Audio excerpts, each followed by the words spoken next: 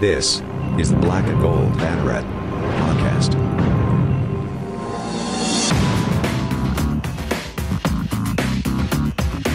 Now, here are your hosts, Jeff Sharon, Eric Lopez, and Brian Murphy. What is up? Welcome to the show. Jeff, Eric, and Brian with you here on a frigid Wednesday night here in Central Florida. It's below 70 degrees. That means it's time to get the fleeces out. That means we're going to have beautiful weather for football on Saturday, boys. Football weather here in Central Florida just in time for the last home game of the season. Can you feel me on that one? Yeah, it's the real frozen tundra of Orlando, Florida. We should have nice weather for that game on Saturday. It's high as 79, intervals of clouds and sunshine. It should be gorgeous for that 3:30 kick against the Cincinnati Bearcats. We will be previewing that a little bit later in the show. We're joined by Clayton Truder of our SB Nation sister site covering the Cincinnati Bearcats, downthedrive.com. And we will also get you ready for a little bit of hoops. With the women's basketball team start with their opener a week from when we are recording the show. We're recording this Wednesday night, November the 18th. Not expecting very much news from the NBA draft tonight, other than the Memphis kid got picked. The Memphis kid. There's two Memphis kids. Jesus, you got James Wiseman and Precious Achiuwa. That's right. That's right. Both James Wiseman and Precious Achiuwa got picked. So. But Precious Achiuwa would be the only one that UCF fans actually saw in action last year. Right. Because if there's one thing James Wiseman will not be known for, it's having played at Memphis. But anyway, and a little bit later on, and to wrap up the show, we'll go back over Eric's listicle 25 greatest home games at the Bounce House in UCF history. So, and we'll talk a little bit about that. There was a little bit of internal discussion on that one too, Hila, wasn't there? Yes, I'm fired up. Like where games should be ranked, and stuff like that. Like my colleague there, Andrew Glutkoff, who of course we're going to be on night shift there. We'll talk about that later. Not happy with some of my rankings, but that's okay. Well, if you're unhappy with the rankings, you can reach out to us on Twitter at UCF_Banneret, Facebook.com/blackandgoldbanneret, or blackandgoldbanneret.com. You can also email us at blackandgoldbanneret@gmail.com. With that, let us get going with our preview of UCF against Cincinnati. The Knights and the Bearcats. Game opened up as a 3-point spread favoring the Bearcats. It has since jumped up to 5.5, and 68% of the money is on Cincy. This is the first time, Jeremy Brenner brought this up, this is the first time UCF has been a home dog since the Tulsa game in 2016. Almost 4 years ago. Boy, that's a long time. This is the unstoppable force meets the immovable object when you look at the stats between these two teams. It's the number one scoring offense in UCF in the American against Cincinnati, which is the number one scoring defense in the American. Number one total offense, UCF. Number one total defense, Cincinnati. Cincy, interestingly enough, they're the number one rushing offense in the league. UCF is third. Cincy not that good in terms of pass offense, but UCF is, of course, number one. But Cincy's number one in pass defense. So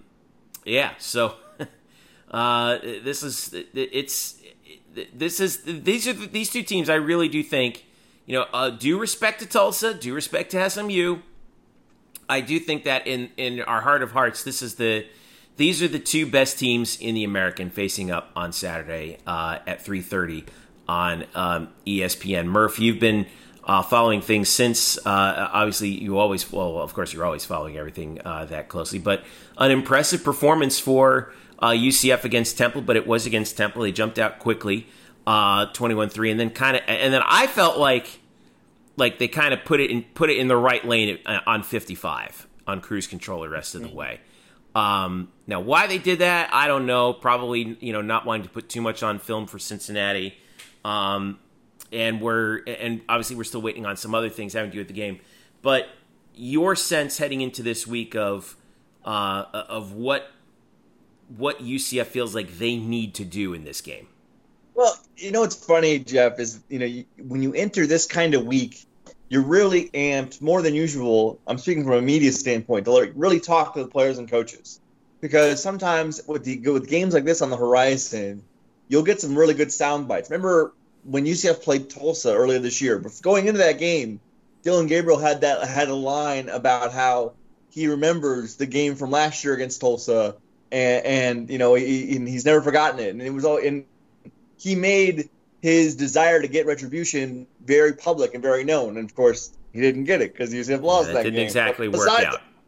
Beside the point, I will say that this week has been extremely dull. The guys have been asked repeatedly about, since the Cincinnati game last year, up there where they lost, and what does it feel like to really be the hunter instead of the hunted, which is a position that UCF has not found itself in really often at all in the last 4 years, and no one has taken the bait. No one has put up any bulletin board material. They've all said cliches and platitudes, and I think that's fine. I think fans are fine with that because it shows that they're focused on this game. I think overall there's two very clear ideas, or one clear idea coming out of each camp, coming out of UCF and Cincinnati. UCF, even if they're not willing to say it, knows very well what this game means. And that, by somehow, some way, they are still alive in the title race for the conference. And they also remember last year at Cincinnati, and they would like to get revenge for that game. They won't say it, but I know that game has been fresh in their minds. And for Cincinnati, this is still a game where they feel like they need to prove themselves. Luke Fickell has talked about UCF being the best team in the league and that they have a championship and we don't. So while Cincinnati is the team that's favored here, I think Cincinnati also feels like it still needs to prove. It still has something to prove, and UCF is feeling like they have some revenge to hand out. And so we'll see which narrative wins out on Saturday night. Yeah, this definitely feels like, from the Cincinnati perspective, it feels like they feel like they can finally wrest the belt from UCF. You know what I mean? To use a pro wrestling metaphor, which I know you guys are really excited that I'm able to use. A couple of interesting numbers I found out from this game as I was looking it up, Eric Lopez. UCF is 1-5 against the spread in their last 6 games. Cincinnati is 5-1 against the spread in their last 6 games. And also, I found this bit to be interesting. Since the incident that occurred just prior to the Houston game, all right. Prior to that, UCF's defense was allowing more than 33 points per game. UCF's defense was allowing that. In those 2 games, and yes, I know it's Houston and Temple, but still, UCF's defense has allowed 13.5 points per game. So, next man up seems to be working pretty well, doesn't it? Yeah, but this is a different animal now. I know. This is not a depleted Temple roster you're dealing with. This is a Cincinnati team that, I think these are the 2 most talented teams in the league. I do agree with that. I can't say they're the 2 best teams because Tulsa's beaten UCF twice. So I got to respect Tulsa, what they're doing. But nonetheless, this is the heavyweight title fight. And Luke Fickell, you guys mentioned it. He says, hey, UCF's still the most talented team. And the American Conference Championship has basically gone through UCF since he's been there. This is a huge game. I just think you can't take it away from UCF has still been the most talented team in this league, and they have done an unbelievable job in this league. And for the most part, since I've been in it, obviously Memphis won last year, but it's had to go through UCF, and that's just a reality behind it. And now to go down there and to have the situation that we have, this is a huge game, and we've got to play really, really well on the road, and probably one of our toughest tests. All right, that was Luke Fickell from Media Availability earlier this week, and I think there's a lot of respect here. I think I think both teams know what the other can do. I think this is a nice, fun rivalry potentially here, and we know the matchups here. And I think to me, there are 3 categories when you break this game down that I'm going to keep a close eye on Saturday. And what's so fascinating about these 2 teams, you compare to last year's game and into this game, there's a lot of similarities here. Number 1, red zone. Cincinnati, are you ready for this stat? This blows me away. Teams have gone to the red zone against Cincinnati's defense 19 times this year. They've only given up 6 touchdowns. 6. That's pretty 31%. That's one of the best in the country. They're top 10 in the country in red zone defense. And guys, one of the concerns here is UCF's red zone offense. They're not great in the red zone. And you go back to last year's game, UCF had 6 red zone opportunities, only scored 1 touchdown. I think that's one big factor in this game, to me, that worries me about this matchup from that standpoint. Now, you mentioned, Jeff, the defense. Yes, they've been playing a lot better.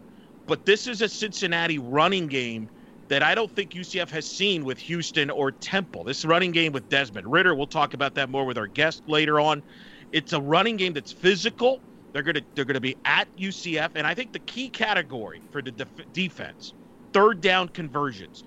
I don't know if people realize this. Cincinnati offensively, 52% third down conversions, 14th best in college football. I don't think people realize that, and what that means is they're moving the chains, they're playing long drives, and they're keeping their defense fresh. And that's something that the UCF defense, when they've struggled, they've been having a hard time getting off the field on third downs. And I think that's a key category there. So to me, Jeff, that's what we're going to learn a lot about this defense this week is, can they get off the field? I know we're going to talk about Desmond Ridder. Can they contain him? Do you put a spy on him? But can they get off the field on third downs and get their team the ball back and have more frequent possessions? Because that's one of the things Cincinnati's going to do. They're going to try to shorten this game and play it on their terms with Desmond Ridder and his ability to be a dual threat. Yeah. Third down, by the way, UCF's defense third down conversion percentage, they're tied for 63 in the country at about 41% allowed, which is obviously 63rd in the country, quite average. And interestingly enough, teams love to go for it on fourth down against UCF, and they've been successful in doing so. Opponents are 71% on fourth down against UCF this year, which is kind of mind blowing. Red zone offense for UCF, again, very average, I would say overall, 58th in the country at 85%. Now that's any kind of scoring how they measure that. Do you get any points on any drive? Not so much red zone touchdown percentage, but still something to be mindful of. Even though UCF has the number 1 passing offense and number 1 total offense in the country. By the way, UCF's got to be better on third down on offense. They're averaging 40% conversion rate on third downs, which is 62nd in the country. Cincinnati's defense, 31% third down. That's like 17th best in the country. I mean, this team gets off the field. That's a game. One of the things to look for is getting on and off the field in this game, because Cincinnati, I believe, they feel they can wear down a UCF down. That's what they've been doing to these teams. They wore down SMU in the fourth quarter. They wear down Memphis in the second half. They've shut down Houston. I mean, that's what they do. They just put their will in. And one of the interesting factors, we were all there 2 years ago when College Game Day was there, and the place was packed. It was probably the loudest that the Bounce House has ever been. Well, you're not going to get that this time around. It's probably going to be, 8 to 10,000, 11,000 range of a number there, and it's an afternoon game. So the defense and UCF, they're going to have to get their emotions, I think, from a different level. In fact, Luke Fickell even said, look, playing at UCF is going to be a little different. It's going to come down to emotions in this game. To go down, obviously, will be a little bit different. There'll be some fans in the stands, but the last time we were down at UCF, it was a crazy, crazy environment. And so without, the true crazy environment, it's going to be a emotional game. After what we did last year and had the ability to pull it out there at the end of the game, I know that they've been kind of waiting for this, and this is a great opportunity for two of the more talented teams in our league to play. And UCF to me has been the most talented team in the league since I've been in the league. So I think our guys understand that. They understand that from the last 3 times we played them, especially the older guys, at what to expect. So it's a big week. It's a really tough one to kind of prepare for because of the speed and the tempo of things. But it's good that we've actually played them a few times and have a better grasp of what to expect, at least from the speed and tempo wise. That was Luke Fickell talking about. Hey, listen. What a great name, Luke Heupel. Speaking of Heupel, Murph, you had an interesting question you addressed with Heupel about Cincinnati's defense, didn't you? Yeah, it's obviously the topic of the week, really. How does this offense, go up against that defense. So I just basically asked Heupel out, straight up, what does he see as the challenges that you need to, that you think you're going to see from this top-ranked defense? Coach, obviously Cincinnati ranks in top 10 in so many defensive categories. What makes them just so good defensively when you watch them on film? I mean, out on the perimeter, they contest everything, play a bunch of tight man coverage. Up front, their front seven is extremely physical. They defeat blocks. They tackle well. They play extremely hard. They chase the football. And, for us, I think you got to play extremely hard, snap to whistle, to give yourself a chance to move the football. So there's Josh Heupel talking about the Cincinnati defense. And, guys, I wanted to sort of bring it back to something that Eric talked about and we all talked about, and we'll hear in our interview here in a minute, is, again, how critical this run game for Cincinnati is. Don't think that's obviously not lost on the players at UCF. They know what their job is, and I think Cam Good said it pretty frankly this week, where he was just asked straight up, what do you guys have to do to win this game? And his entire answer was, we got to stop the quarterback. If we stop the quarterback, stop the run, it's over with. And so, yes, they're going to worry about Ridder, passing the ball and their threats on the outside, but they know with Jared Dokes and Desmond Ridder running the ball, that is where this game will be won or lost. The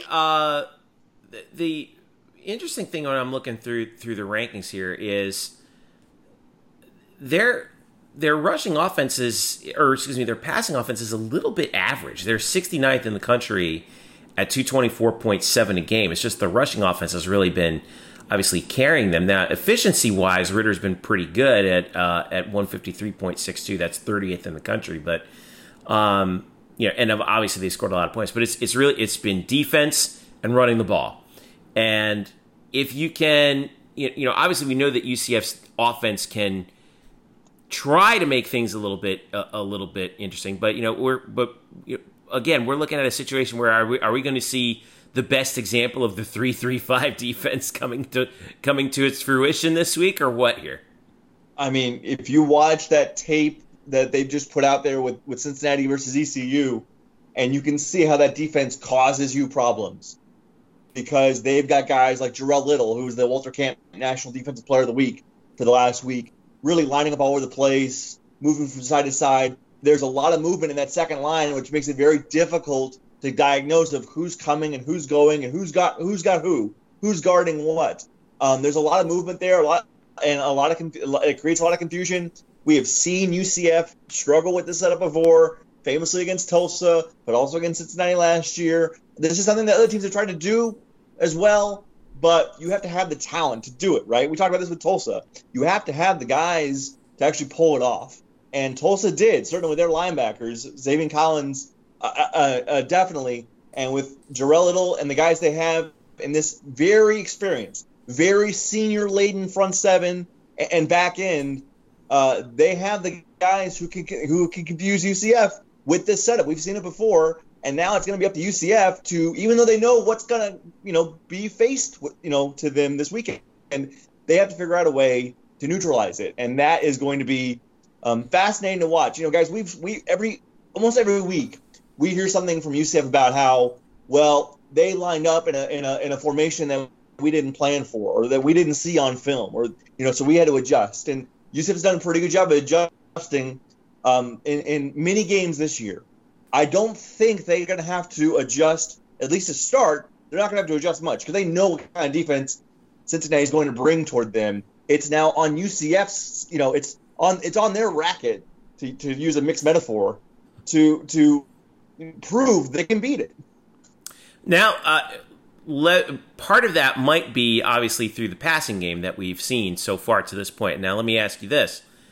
Yep. There's been some rumblings about maybe could this be the time that we see Trey Nixon come back? Anything on that front? Well, guess what? We did see Trey Nixon.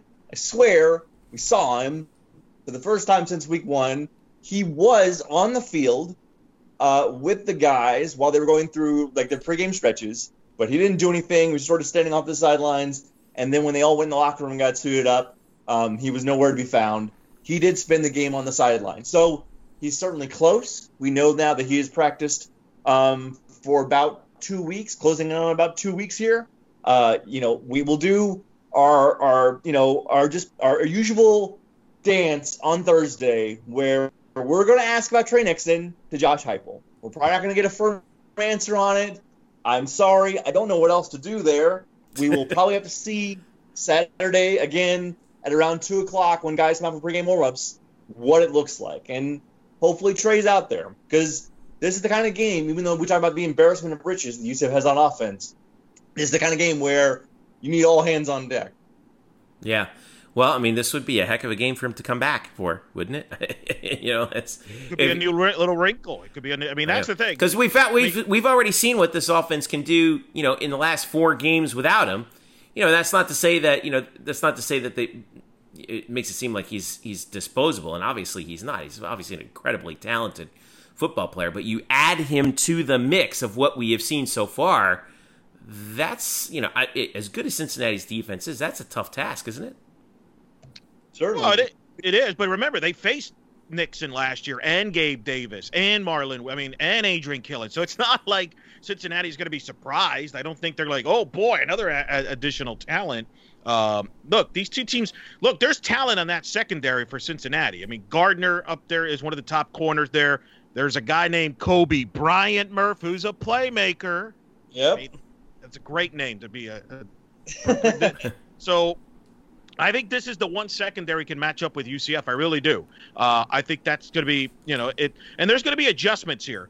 And let me give you a shout out to Marcus Freeman, who is the actual defensive coordinator at Cincinnati. Obviously, Luke Fickell gets all the attention, and rightfully so. But I think Marcus Freeman is a rising star as far as a coordinator. Don't be surprised if he ends up being a Power 5 defensive coordinator in the future or a head coach somewhere else. I think he's done a heck of a job with that Bearcat defense, is working with Luke Fickell. So I think there's going to be wrinkles here. I think Luke Fickell is going to have another wrinkle added into this game. I don't know what it is, but they're going to have another wrinkle defensively, and it's going to be about adjustments throughout this game. I think if you think that UCF's going to see one look the entire game, I think you're going to be surprised. I think both teams are going to have some wrinkles here, and I think it's going to be a lot of fun. I'll give you this one stat to keep in mind Saturday.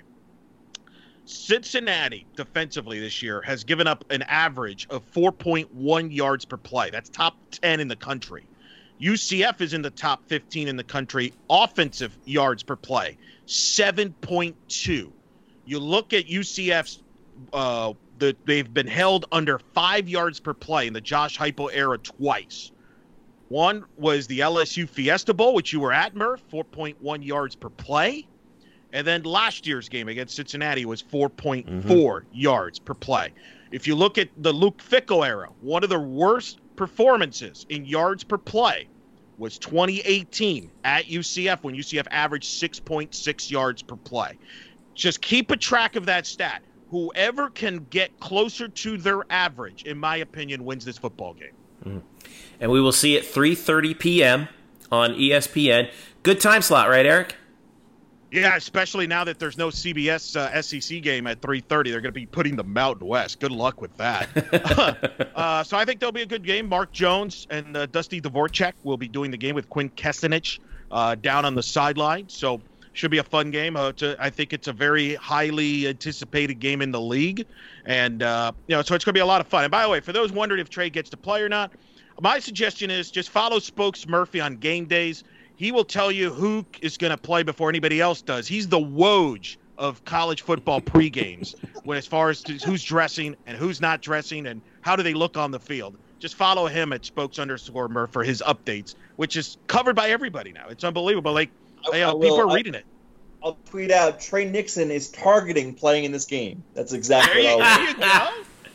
A tribute to Woj. It's fantastic. All right. So I don't know who else is on the slate after that, or across from us, right? Other than the Big Ten has Wisconsin against Northwestern on ABC, which is a pretty significant game in their division over there. It is, but that's not a matchup that's like whoa. It's not like Wisconsin against Penn State or something like that, right? Well, I mean that the winner of that game is probably going to go to the Big Ten championship game to get blown out by Ohio State. So I mean, there you got that. Well, That's one way to put it. Well, it's still good time slot for UCF. That's right. And a chance to get a big home victory. What was that, Eric? Well, think about this, and we'll give this answer maybe later on the show. Think of the last time UCF beat a top 10 team in the regular season. Now, we know they did it in the bowl season.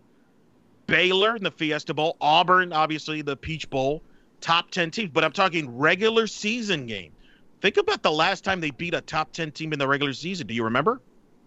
Top 10 team? Yeah, in the regular season. The regular season. This is where we need the great. This is where we could have used the Jeopardy theme right here in honor of Alex Trebek right here. As I know. In 18, when Cincinnati was here, they were top 25. Right, but not top 10. But they weren't top 10. You got me on that one.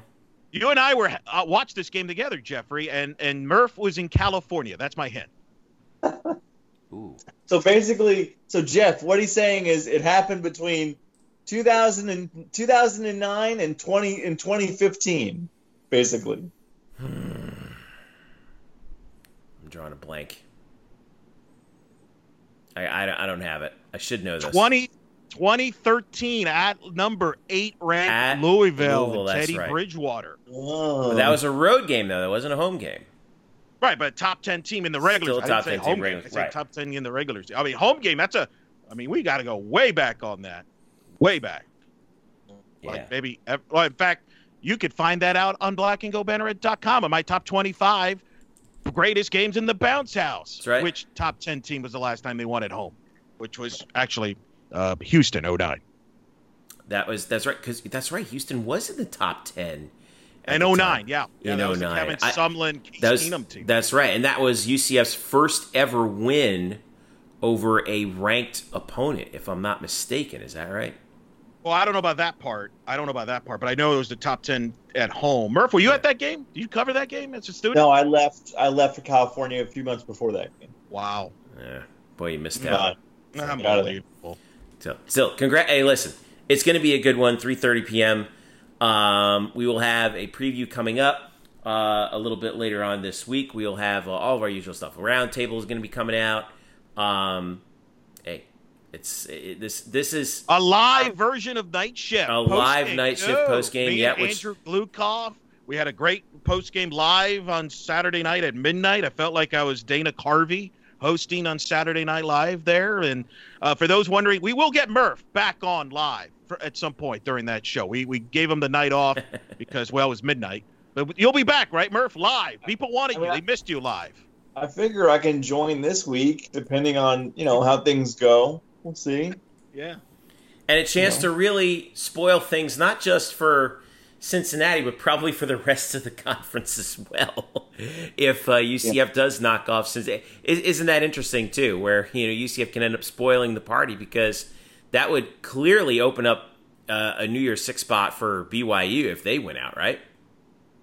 Well, I think they could both still. BYU could still get in, even if the American is represented or CUSA. They could get both of them in. Like BYU's kind of like a Power 5. They're kind of weird because they're not a Power 5, but sometimes they're treated like a Power 5. So, but they don't have a sweetheart deal like Notre Dame has. I've seen them in the bowl projections. They have them in the Fiesta Bowl, and they have Cincinnati in the Peach. So.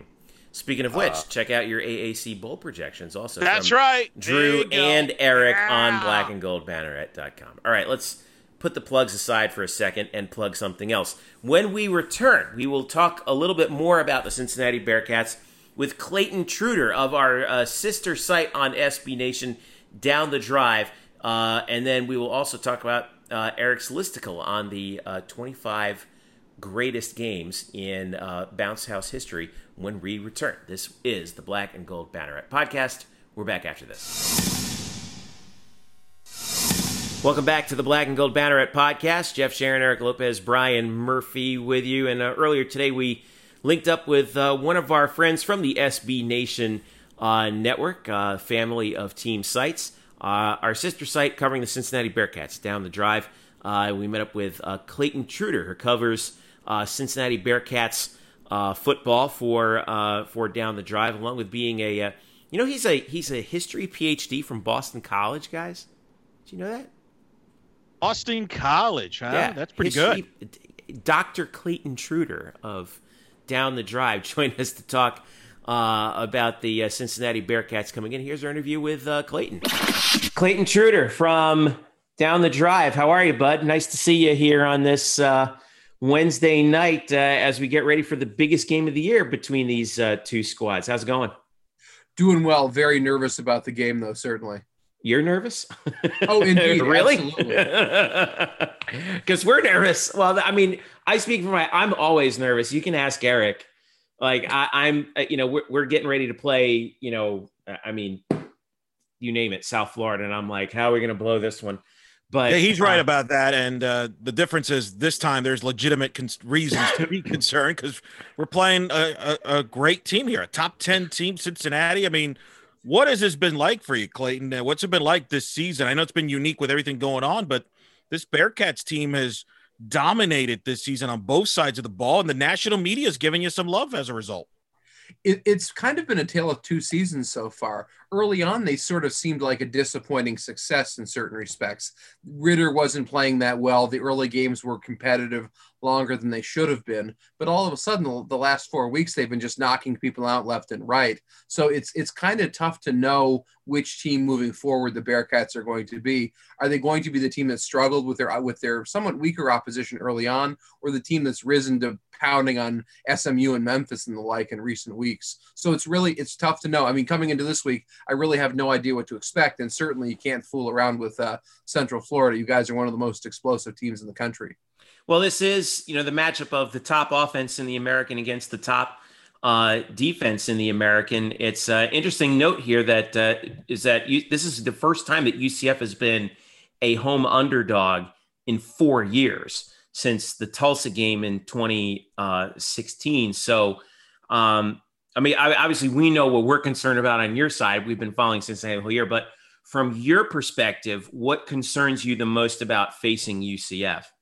Well, first of all, home dogs are who I always bet on. That is my go-to bet in all instances. So if I had no association with this game, I'd be like, I'm going to pick UCF in this game. Your ability to move the ball so quickly is very concerning. I mean, I think you have the best receiving tandem in the conference.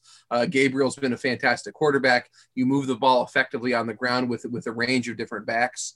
I think we'll be able to move the ball against you. I think Randy Shannon's got some things going on with the defense, but it strikes me just man for man, Cincinnati should be able to move the ball in this game unless Ritter regresses back to what he was like early in the season. I find Richie Grant is a particularly impressive tackling machine from what I've seen. But for the most part, I think Cincinnati should be able to assert its will on offense. My concern is simply, will Cincinnati live up to its reputation on defense and be able to stop the juggernaut that you guys have? Now, that's interesting to me because, I'm looking at your guys' numbers right now in the NCAA rankings. This is the number 3 scoring defense in the country. The number 4 team in terms of lowest pass efficiency allowed, your top 10 in total defense. Mm-hmm. What's been the formula for Luke Fickell regarding getting this defense to the point where it really is an elite defense nationally? I think as much as anything, they're a conventionally tough team. And I mean this in terms of simply tackling. They've got several linebackers that all just go sideline to sideline and make the stops they need to. They have James Wiggins coming up from safety, who's basically like another linebacker too. So they can just physically assert their will against their opponents, particularly with the back end of their defense, which is an excellent tackling secondary. So I think simply just being tough in the conventional football sense is what Cincinnati's thrived on over recent years. And I think Fickell sets the tone for that this is going to be very steady, determined, deliberate kind of team and the way they play. They really don't do anything fancy. They don't rush the passer especially well. That's been a concern of me moving as the season's moved on. I mean, Myjai Sanders is an excellent pass rusher. Van, gets back there sometimes, but there really isn't a cadre of effective pass rushers on this team. And if Cincinnati cannot do that against Gabriel, I'm very concerned about their ability to stop this team over the course of 4 quarters. Well, there's been so much talk about your scheme, the Cincinnati scheme, going back to last year's game when, Luke Fickell surprised everybody with the defensive scheme. He brought out the 3-3-5 defense, which we worked on during the offseason. We at Black and Gold Banner Red have appreciated that because how many articles, Jeff, have we written about that scheme? Oh Our my staff God. has written about that. We've written about the 3-3-5 defense more than I think anyone has ever cared to write about that scheme in the history of football, to be honest with you. And are still writing about it this week. So just Yeah. tell us a little bit about that scheme and what makes it unique. And I know it starts the linebacking play, which is something, that UCF's lost to Tulsa. Tulsa's linebackers gave UCF problems there. Part of that, they used a similar scheme. So just talk about the scheme and your linebackers in particular within that scheme. Well, certainly Jarrell White and Beavers are among the best linebackers in the conference, but we really have 4 or 5 guys who play regularly as a part of this rotation. In many ways, it seems like a bend but don't break defense in terms of its approach, that they're trying to prevent the big play tactically. This year, they've been able to even kind of mitigate even kind of medium range assaults against them. So I think by playing a fairly conservative defensive scheme, they found a way to alleviate the kind of big play offense that has emerged in the AAC in recent years. That certainly will be the hope for Saturday, that they'll be able to prevent Central Florida's offense from producing the kind of big plays you've seen in recent weeks against them. I go back and I watch your guys' film, and I feel like the team I saw play Tulsa and the team I saw play Temple are 2 radically different teams, it seems like to me, on both sides of the ball. It just seemed like the game against Temple, you guys were in complete control. Also against Houston, you guys just beat them up, it seemed like to me, physically on the offensive and defensive front. So I think Cincinnati, if they can prevent big plays, they'll certainly have an excellent chance this weekend. You mentioned earlier about the issues that Desmond Ridder had early in the season, that he figured it out. What were the things that he was able to figure out that have turned him into an elite quarterback in the American?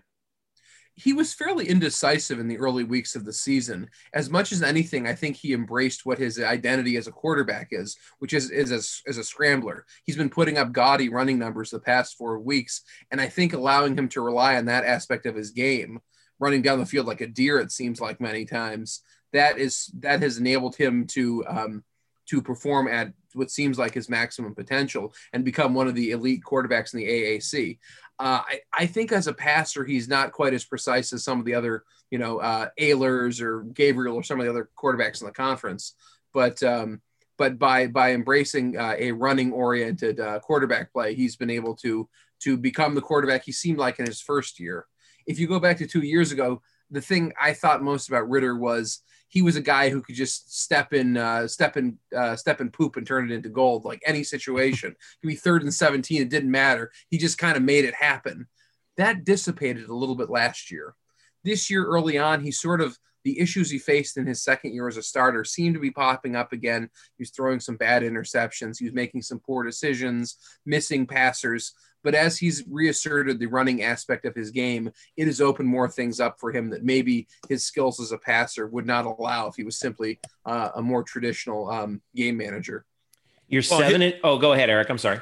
Well, and I wanted to expand on him as a runner, because I think that's been a big part of your success offensively. Because I'll be honest, Clayton, going into the season, I wasn't really optimistic about Cincinnati's chances this season. I kind of dismissed them because of Michael Warren, who I thought was a phenomenal running back. And I didn't think, man, how are they going to replace that production and offensively? And he's helped them as far as that running game, as well as Jared Dokes and even Jerome Ford. I know it's gotten carries there. And that's obviously that running game still very successful, averaging over 6 yards a carry as a team. Just talk about that running game and how it's been so successful, because I think Ridder's been a big factor in that.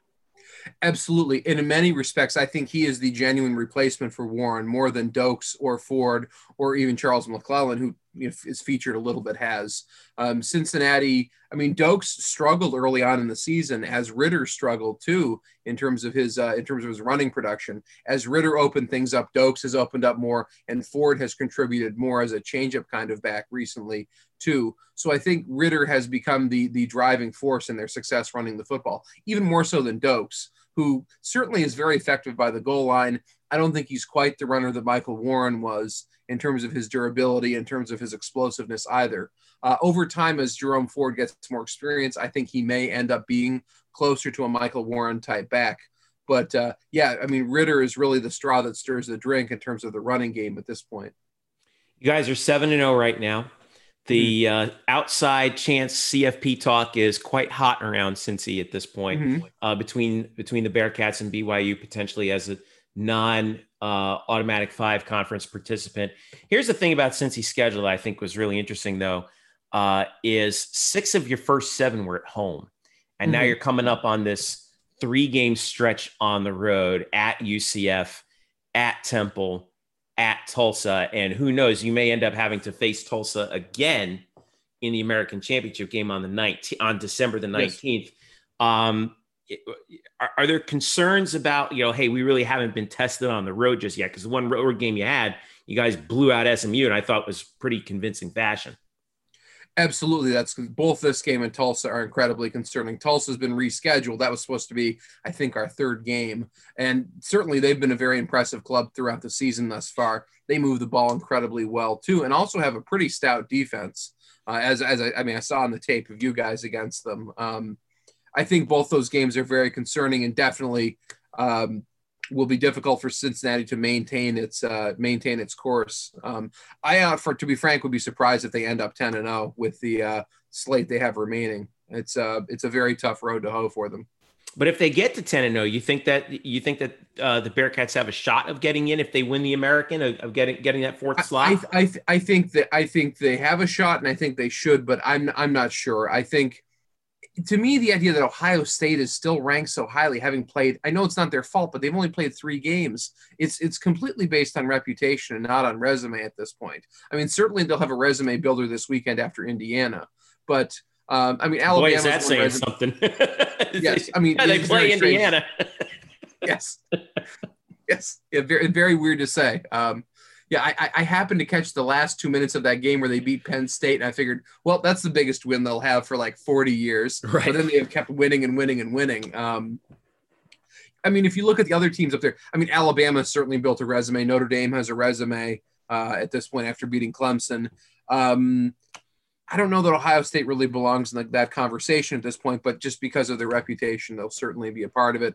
And if they're undefeated, they'll certainly go in ahead of Cincinnati. So, if I had to pick their chances, I think if Cincinnati's undefeated, wins the conference, they'll have about, I think, a 1/3 chance of making it. A lot of stuff will have to shake out their direction. Just seeing Florida and Texas A&M being ranked ahead of them, seeing BYU in some polls being ahead of them.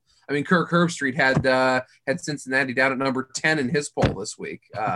So it's, as you guys know better than anybody, the respect factor in the Americans is a very difficult thing to come by. Tell me about it. We've been telling everybody for 3-4 years now. Unbelievable. So, Eric, last question to you.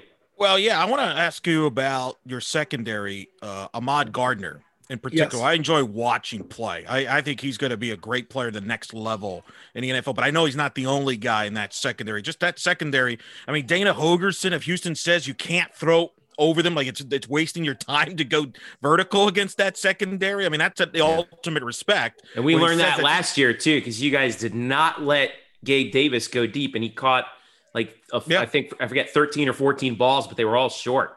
Yeah. So I'm kind of fascinated. One of the things I'm looking forward to seeing if Ahmad Gardner gets placed on Marlon Williams. Could be a great fun one-on-one matchup. But talk about that secondary led by Gardner. Well, Kobe Bryant also is a fantastic corner as well, a ball hawk, much like Gardner. I think James Wiggins is the most impressive guy in the secondary, though, who's their free safety, who essentially steps up and is like a linebacker, something of a Ronnie Lott going back type player, just such a physical presence and the team's leading tackler, or one of the team's leading tacklers, and asserts himself in the running game. So they have a very versatile secondary that contributes both in terms of pass coverage and also is a strong tackling team, exactly as Luke Fickell wants his teams to be. Let me ask you about Luke Fickell. You mentioned it. We talked about Ohio State earlier. Obviously, he came from Ohio State. I've been so impressed with him. I had a friend of mine that had lunch with him early this year before everything, the year went straight, went down south. But he was so impressed with him and his philosophy about recruiting the area of Cincinnati, talking about Ohio State recruits so much nationally that there's still so much talent in Ohio, and he's taking care of that. Just talk about that, him and the impact he's had for them, because I've been really impressed, and I don't know if people really appreciate the job he's done there, turning around this program where it was when Tommy Tuberville left it in the bottom. leaving it in utter disarray and also an embarrassment in all kinds of respects. Just the way he presented himself in his latter years. I mean, Tuberville would talk openly like, well, there's nothing wrong with going 7-5. I mean, how condescending he was to the fan base. Like, well, it's not Auburn. Who cares if we don't, win 10 or 11 or 12 games? In terms of Fickell, of any coach I see in the country, if he came in my living room and was trying to recruit my son, he's exactly the kind of guy I want my kid to go play for. He's just such a steady, straightforward presence. He seems like the builder of programs and the builder of men in the approach he takes to the team. There's never been a time where I ever thought this guy is going to embarrass the program in any respect. He's in many ways the model for the kind of representative ambassador you want for your university. I think that plays well both in terms of the PR aspects of being a coach as well as on the recruiting side of things too. He's wherever, if he ends up leaving Cincinnati, I think he'll be a successful long-term program builder wherever he ends up. Some people think he's more likely to leave than others. I'm a little hesitant to think that since he turned down some Big Ten jobs last year. I really see primarily he would leave for basically 2 jobs, either Ohio State or Notre Dame. He seems to have some connections to them. I know he's Catholic. He has some other connections, I guess, to Notre Dame as well. If either of those jobs came open, he would strike me as being one of the main candidates for either of those gigs. But so you don't see him as a candidate at USC, for example, with the AD connection there? That's another possibility, but I think the possibilities are quite limited. I mean, he turned down a couple of Big Ten jobs last year, so it's he seems to be rather picky about the jobs he's taking, and I think that helps also to elevate Cincinnati's brand as well. That he's not just going to jump at a job simply because it's in a power conference. Well, we know how that feels. Yes. It's funny how things kind of walk in parallel in this conference. But Clayton Truder from Down the Drive. Listen, Clayton, before I let you go, tell UCF fans where they can find you on the interwebs. They can find me at downthedrive.com or at downthedrive on Twitter. You can find me personally on Twitter at Clayton Truder, ClaytonTrutor. And just another quick plug, I have a book coming out next year about the history of professional sports in Atlanta with the University of Nebraska Press. More details soon on my Twitter account. Nice, because we got a lot. Well, I know we have a lot of Knights in Atlanta who are Atlanta fans, and we saw them come out in force in the Peach Bowl a couple of years ago, and I'm sure they'll definitely be willing to check that out. So that should be a lot of fun. Thank you so much for taking the time, Clayton. Enjoy the game. Will you be down here? Or are you going to be up there? I'm going to be up there. Okay, cool. So we'll keep an eye out on the game. 3:30 kick on ESPN should be a good one. Clayton Truder, thanks for joining us, man. All right. Thank you guys for your time. Have a nice evening. Best of luck in the game. All right. Thanks again to Clayton for his insight on the Bearcats 3:30 p.m. kick on ESPN. At the Bounce House. Should be a fun one. We will all be there. Murphy will be in the press box. I will be at the game. Eric, you will be watching on TV, I imagine? Absolutely. Prepping for the post-game night shift. Make sure, folks, you go to the YouTube page for Black and Gold Banneret. Jeff, you can tell them where the YouTube page is and subscribe. We're going to be doing more videos as time goes on. Really, and all of you are big credit. More of you are tuning into our podcast and our content, and we're rewarding you. We appreciate the support, and we're going to give you more content. We'll have a live post game. Me and Andrew Glukoff will recap the UCF Cincinnati game. We'll answer your questions, and as Murph mentioned, we'll have Murph at some point from the Bounce House or maybe in his car to give his thoughts from the on site. So a big post game night shift there. Yeah, I love that you guys are doing. We tried doing it before. I just couldn't. Yeah, I personally I just couldn't do it anymore. But I'm glad you guys have picked up the baton on that. I can't tell you how much I appreciate it. I got to do something at home. Quarantine. Well, it's one thing that we've gotten from quarantine, isn't it? Yeah, pretty much. And we're going to do more of this night shift, not just for football, but we will do this with basketball, Murph. We're going to do the little hoops there as well. So, hey, I'm all about it. I'll be coming to you live. Boy, if it's basketball, we're going to have to probably have me coming to you live from some interesting positions, since there's not a lot of good internet inside the stadium. I don't want to know. Something tells me we're gonna get to know your vehicle very well, Murph. Yeah, I could be coming to you live from the handicap spots outside of John live from the Murph Mobile. Live from an 06 Honda. So, but in the meantime, yes, after the game, 3:30 kick. So yeah, about 7:30-ish. Keep an eye on our Twitter account, twitter.com/UCF_Banneret for the latest. We put it up on Twitter, we put it up on Facebook, and we put it up on our YouTube channel. So it goes to all three places so you can watch. All right. Moving right along, let's talk a little bit about what we had. We talked to Clayton, but now listen. This game goes down, all right?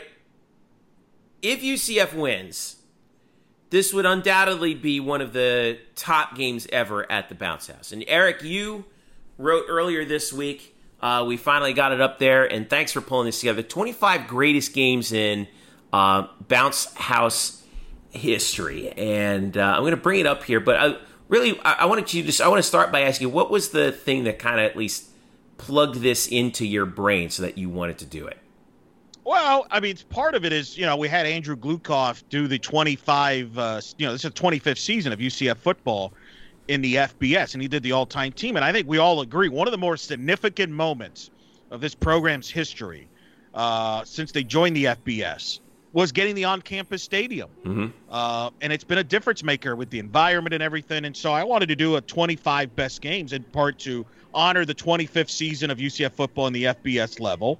And I think the on-campus stadium has helped this program become a consistent top 25 program, really. So I wanted to do that with some of the marquee home games, and especially, let's be honest, the majority of us, myself included, this is the first year that I will not see a UCF football game in person since 2004.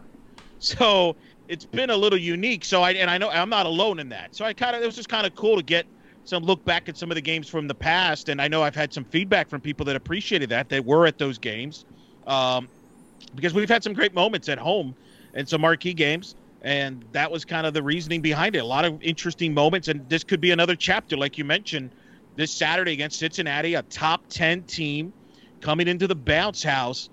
You got to go back to that, top 10 win against Houston back in November 14th, 2009. That was the program's first win over a top 25 team. It was that homecoming game. Now, Houston was ranked 12th. Now, depending on which polls you look at, they were a little bit outside the top 10. So they weren't top 10, but that was the first win over a top 25 team. 37-32 that day. So that was that's the eighth. I have it rated eighth. That is the eighth best game at home there. And that was a great game, too. So just kind of wanted to share a lot of that leading up to the Cincinnati game. Yeah, I remember I was actually at that game, and it was interesting watching Houston. They kind of played right into UCF's hands in that respect in that game back then. That was when we still had the black jerseys at the time, but the white helmets. Boy, UCF style has come a long way. I don't want to spoil too much of it here because we want you obviously to read the article. Love to know how many of you have been to all 25 of these games, though. By the way, I think there were a couple of controversial things that you and Drew were talking about in the group chat, though, right? In terms of switching, you said you could switch number 3 and 4, which number 4 is the 2007 Conference USA Championship where UCF beat Tulsa.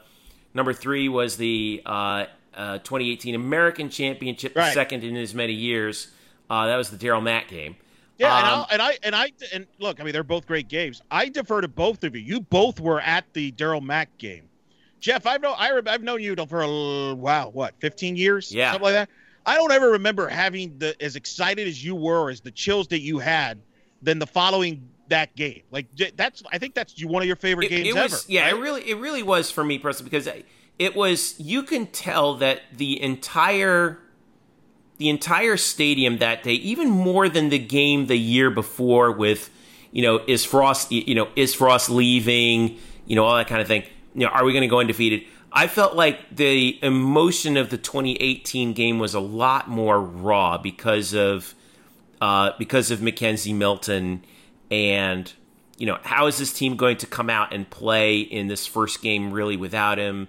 He was still in the hospital back in Tampa. It was it was just a really raw emotional day, and the plot of that game did not do well for anyone's blood pressure. Certainly not mine. That day, with the way Memphis kind of came out, and Murph, we were sitting next to each other that day too, right?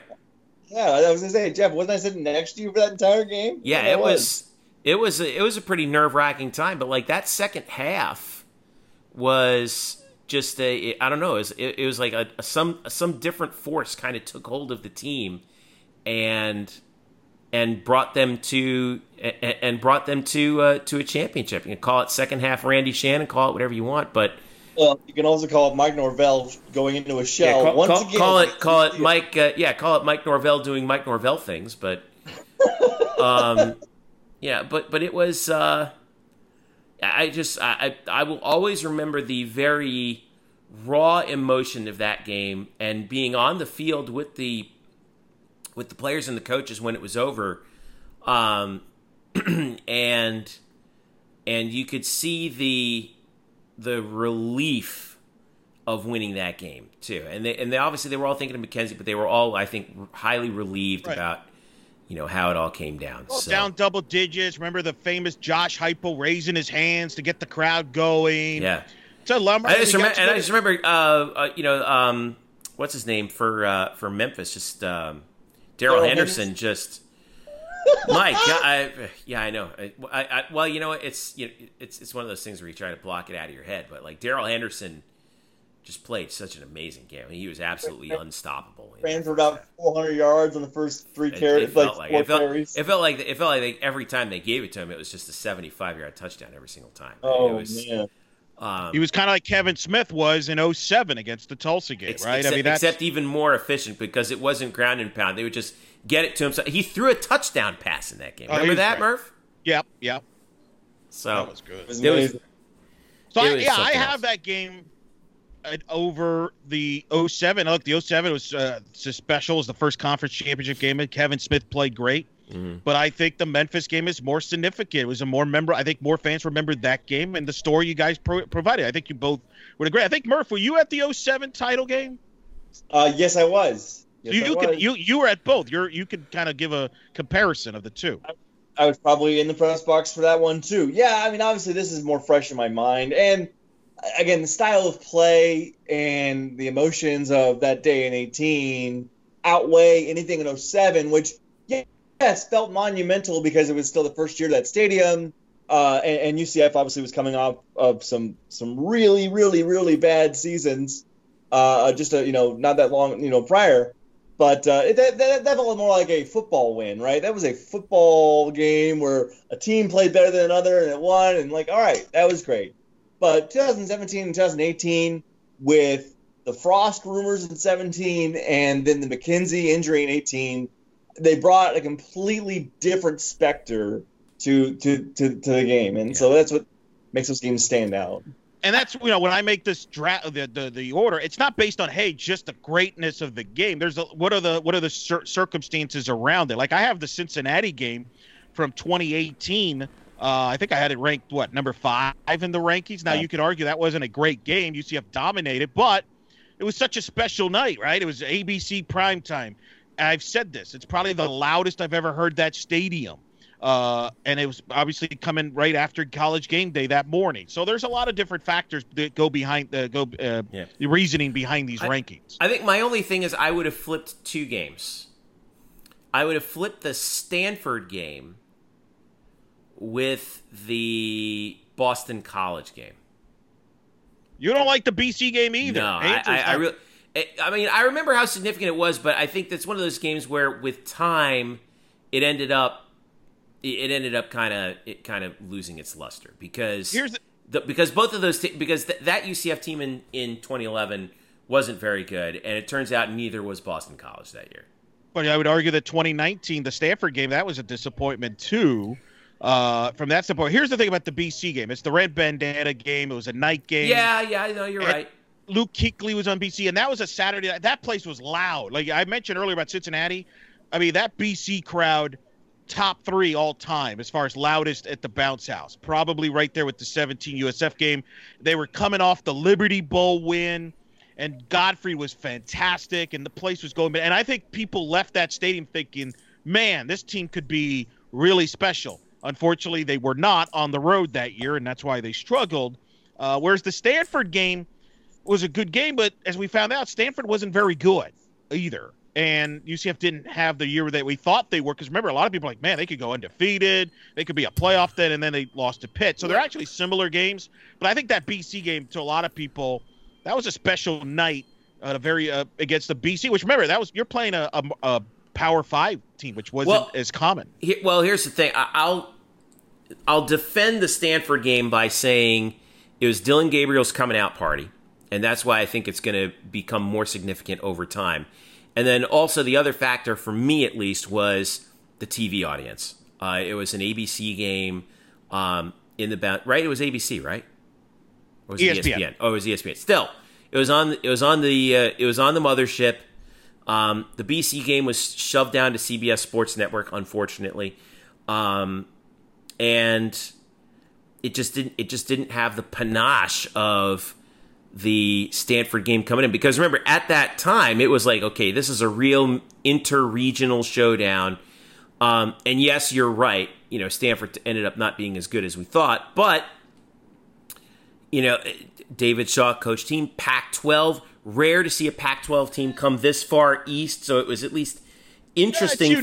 Interesting from that perspective. And I think there was and heading into that game, there was a lot of talk about, okay, let's see how UCF does against the power conference opponent. Well, what did they do? They beat the crap out of Stanford in the first 5 minutes, and basically blew them off the field.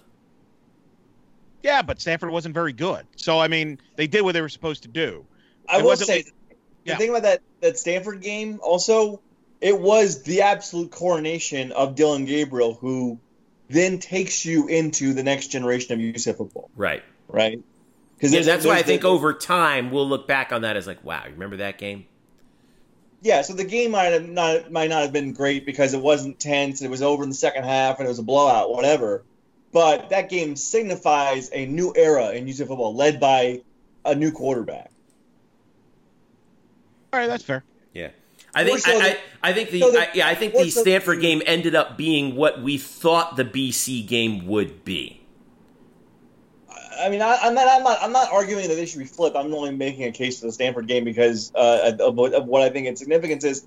Again, obviously, Gabriel started the week before, but there were still questions going into that Stanford game about who the starter would be, and then there were not questions.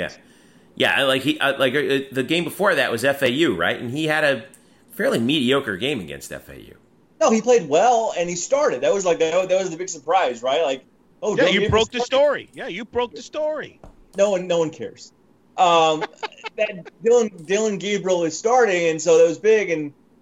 But going into that Stanford game, there was still a question of, well, wait, I mean, might they still go with Wimbush here? Or what happens when Matt gets healthy? All that was done. All that was done by about early in the second quarter. I don't know what it was. There was a touchdown throw down the right sideline to Trey Nixon. That was just like a total dime. I couldn't have placed it in his hands any better for a touchdown. Yeah. And like, that's it. It's over. Call it. He's the guy, and he is obviously the guy. He's the guy that year, this year, next year, hopefully in 2022. We'll see. Well, there was also the throw to Gabe Davis, too, where he beat Paulson Adebo. And Dylan put it right on him, right down the sideline. That was and I was like, okay, all right, this is done now. We have our guy. Yeah, that's pretty much it. So whatever happens from there, I think that'll over time that one might move up in the ranks. Now, Andrew Drew felt that the CUSA title game against SMU should have been ahead of the BC game. My counter to that was kind of a snooze of a game. It was a 17-7 game. It was a noon game. I'll never forget. I was in the post game, and one of the local media asked George O'Leary, like, so what do you think about the fact that there was empty seats in the game? It was kind of a sneaky game in that respect. It's too bad because we won a championship that day. Yeah, I agree. I mean, that's why I think that the Conference USA Championship from 2007, I'll always go back at that. Like that's a very important game. It's more important than the Texas game was that year. It just was. So let me ask you both this: what is your personal favorite game at the Bounce House?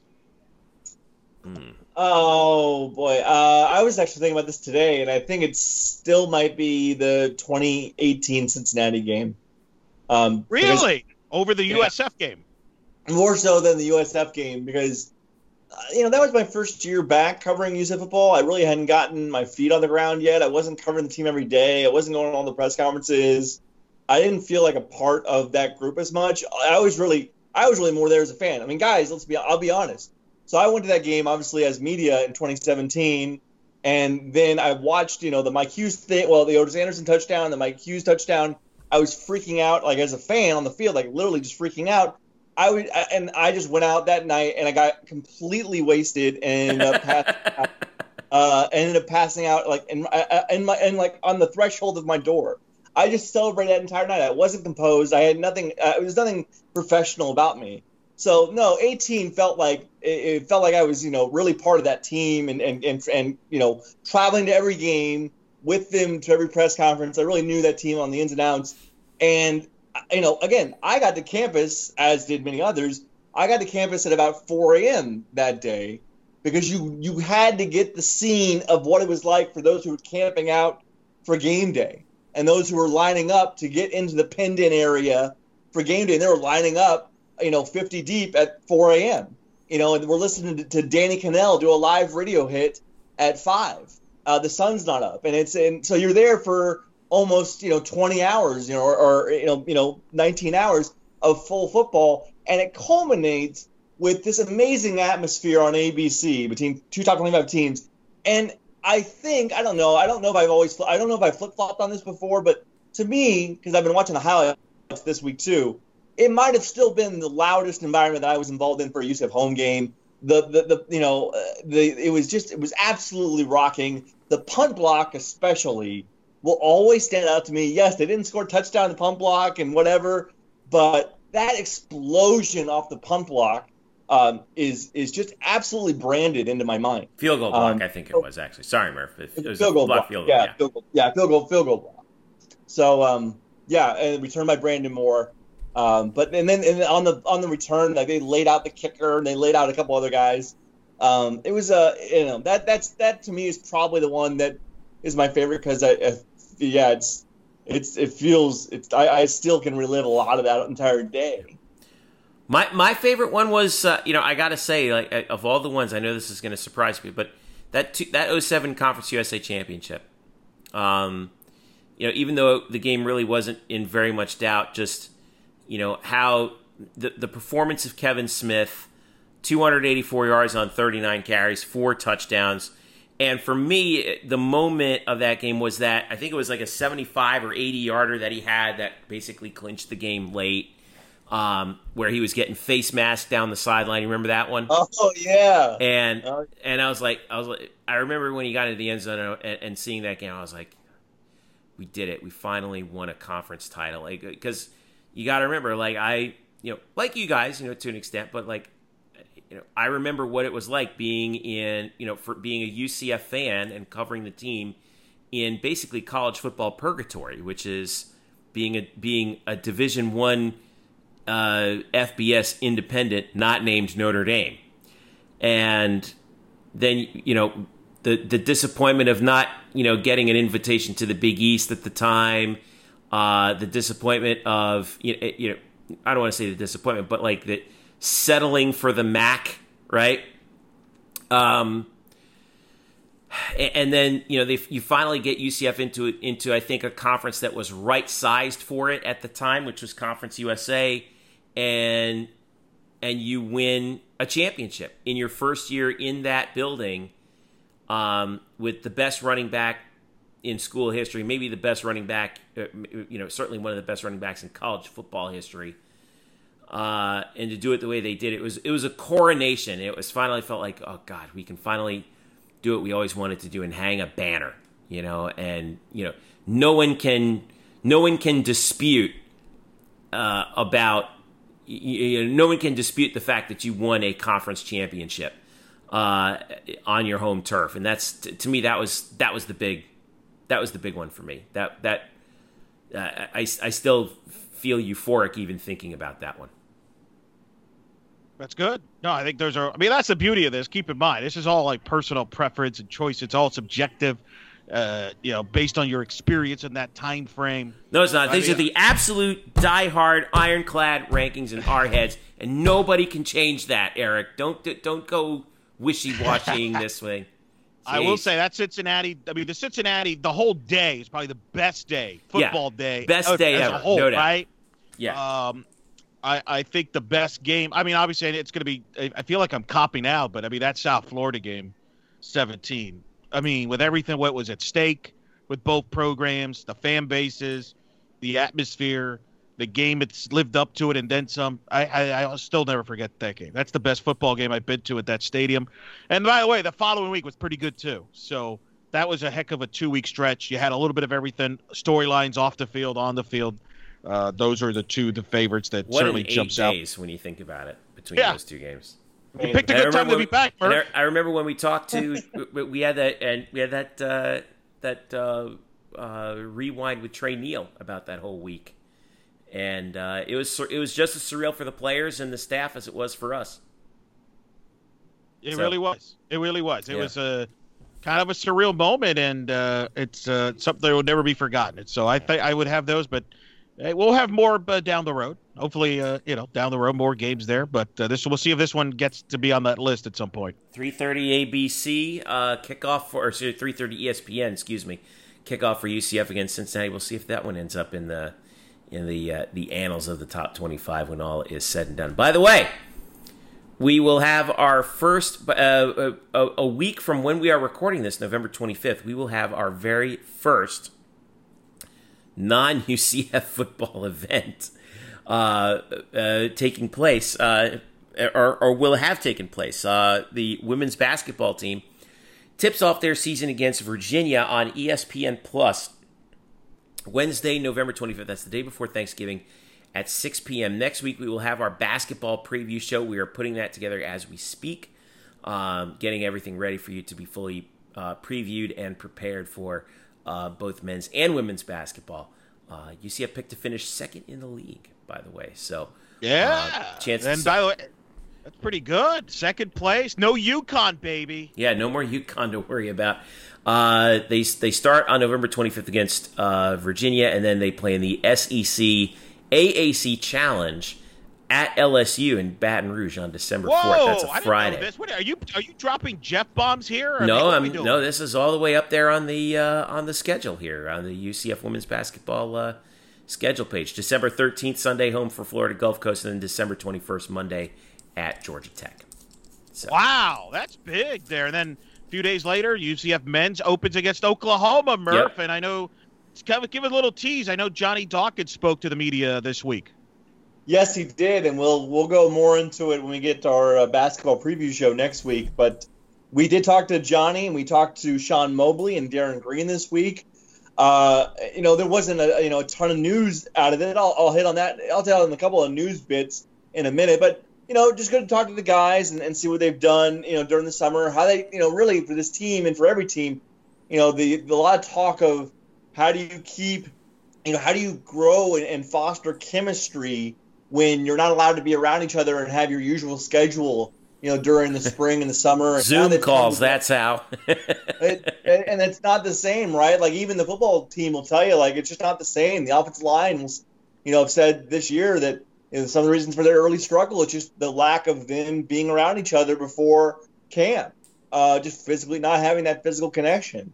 But, what's funny is one thing Darren Green said that I think kind of stuck out with me as I asked him what is one thing that he sees on this team that's different from the team from last year, and he said that he thinks that this team connects more, that they're more bonded, which is interesting considering the climate that would be true. But he said, obviously, we've got a few guys coming in who are new, some transfers and some freshmen, but they've really clicked with the team already. But there's a lot of guys that are back from last season, and this certainly is not the tear down rebuild that the 2019-2020 season was, where they're replacing 9 guys. This is not that. So, but it's at least nice to hear that, considering the year that this has been, that this team seems to be pretty decent on the chemistry front. Again, we won't know until we actually see them play. But that was something that stuck out to me. And then a couple of news bits. One, C.J. Walker, we still don't know if he's eligible to play. And look, the news is that there is no news. That's right. And I know everyone wants to know. And here's my word to you. You will know when C.J. Walker is eligible as soon as the school does. Because as soon as the program knows he's eligible, they're going to plaster that all over social media. Yeah. He's going to play. If he plays this year, he will be playing. It's going to happen.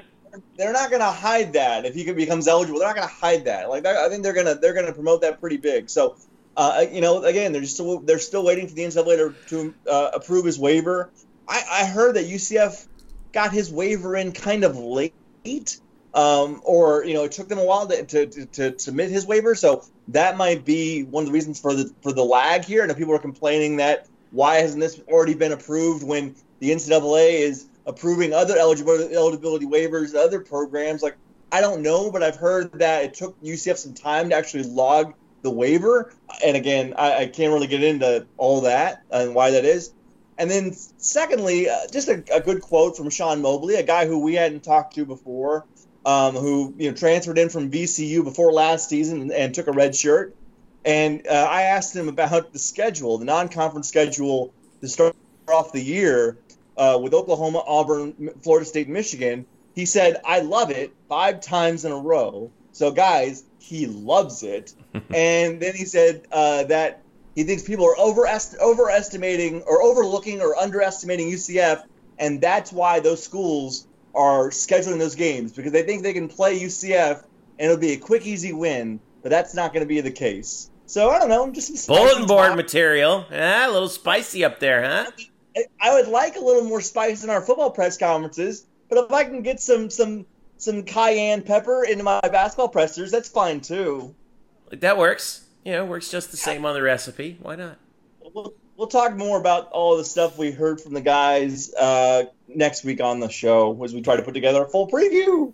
In addition, hopefully, and in addition to also previewing the War on I-4 on Friday, our podcast is going to come out early next week because it's the Thanksgiving holiday, and we have families that we still want to pay mind to. So it's not going to come out on Thursday. It's going to come out earlier in the week. Stay tuned on our Twitter account for all the latest. UCF_Banneret on Twitter. Also, Facebook.com/blackandgoldbanneret. And, of course, blackandgoldbanneret.com. As we wrap things up here, don't forget, we will be covering the game live between UCF and Cincinnati, 3:30. You can follow our Twitter account and follow us right here on UCF Banneret, on Black and Gold Banneret, rather, where we will have our live thread for the game. And also immediately after the game, Drew and Eric will be on the night shift talking about it afterwards and fielding your questions on our YouTube channel, which you can link to, which we will link to as well as soon as the game concludes. Anything else I got to cover, guys? I think that's it, right? I think that's it. Yeah. No. Right. Well, Murph will make a cameo on that post game. That's what we're hoping for. We'll see. Maybe. I'll try. We don't know where that will be, but it'll again. Probably in some unnamed garage. Exactly. Well, I mean, we'll see. I hope so. If it's a normal game, then yeah, I'd probably be there. But you never know. Something crazy could always happen. Either way, we'll be able to update you no matter where it takes place. For all of us here at Black and Gold Banneret, thank you so much for listening. This has been the Black and Gold Banneret podcast. Enjoy the game, UCF and Cincinnati, 3:30, and we will catch you next.